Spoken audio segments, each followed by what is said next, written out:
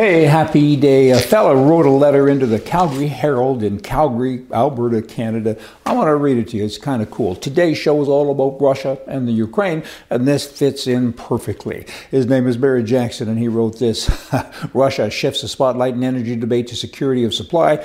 This was March 2, 2022. The news that the Canadian government is going to target Russia's energy sector could be the deciding factor that forces Putin to end his invasion of the Ukraine.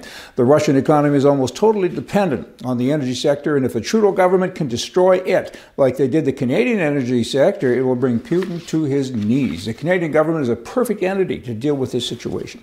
It can use its experience having dismantled what is probably the most efficient, effective, and environmentally friendly energy sector in the entire world to collapse the Russian economy and hence their war machine.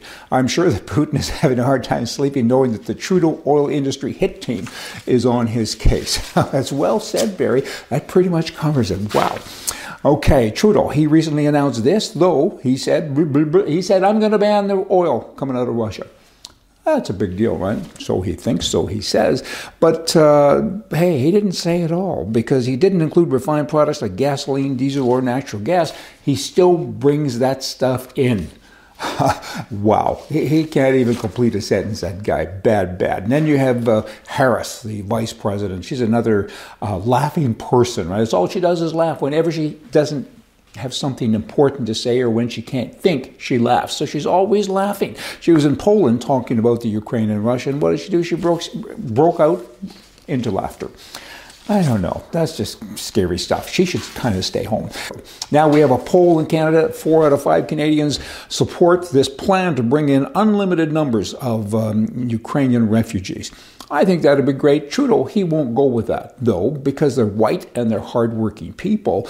He doesn't like that kind of stuff, and he wants to change the color makeup of Canada, and he's already done that. You go into a lot of cities, and it's no longer like it used to be. Is that good? Is it bad? I don't know that, but I do know one thing. Nobody asked you. If you're a white Canadian, you've lived there a long time, nobody asked you. They just kind of do what they do, and they assume that everybody's going to go along with it, and you have to, by force or whatever. So is this good to bring in a whole bunch of people from the Ukraine? I think it is, and not because of color, truly not, but because the country needs them, needs hardworking people. And whatever, 4 out of 5 people say that. So I spoke to a lot of these people, and I said, why? And they said, we'd like to have a little restoration of our color makeup. That's what people said. Everyone's a racist and a bigot. Come on. I'm telling you what people said. That is what they said. Now, we have Prime Minister Trudeau. He's the prime mistake. Foreign Affairs Minister and Defense Minister and several other people in government in Canada now have been banned from Russia. That's really unfortunate because I was certainly hoping that Trudeau in particular, would immigrate to Russia. That would have been nice. They took a poll recently and said, hey, have you had to fight? Kind of like the Ukrainian people. They're fighting, boom-a-de-boom. They're taking up arms, and they're fighting the Russians to protect their homeland. Would you?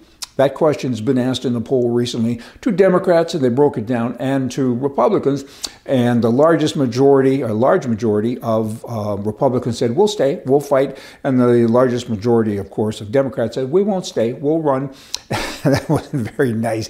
And 52% of Democrats said that they would run away. And I think it was like 8% or 9% or something like that. Depends on the poll. There's been a few like this. Of Republicans said they would run away. Another poll shows upwards to 85% of Democrats saying, we're going to flee now, not going to stay and fight. What does that tell you? Hey, y'all come back. Day after tomorrow. Going to have more for you from the right. See ya.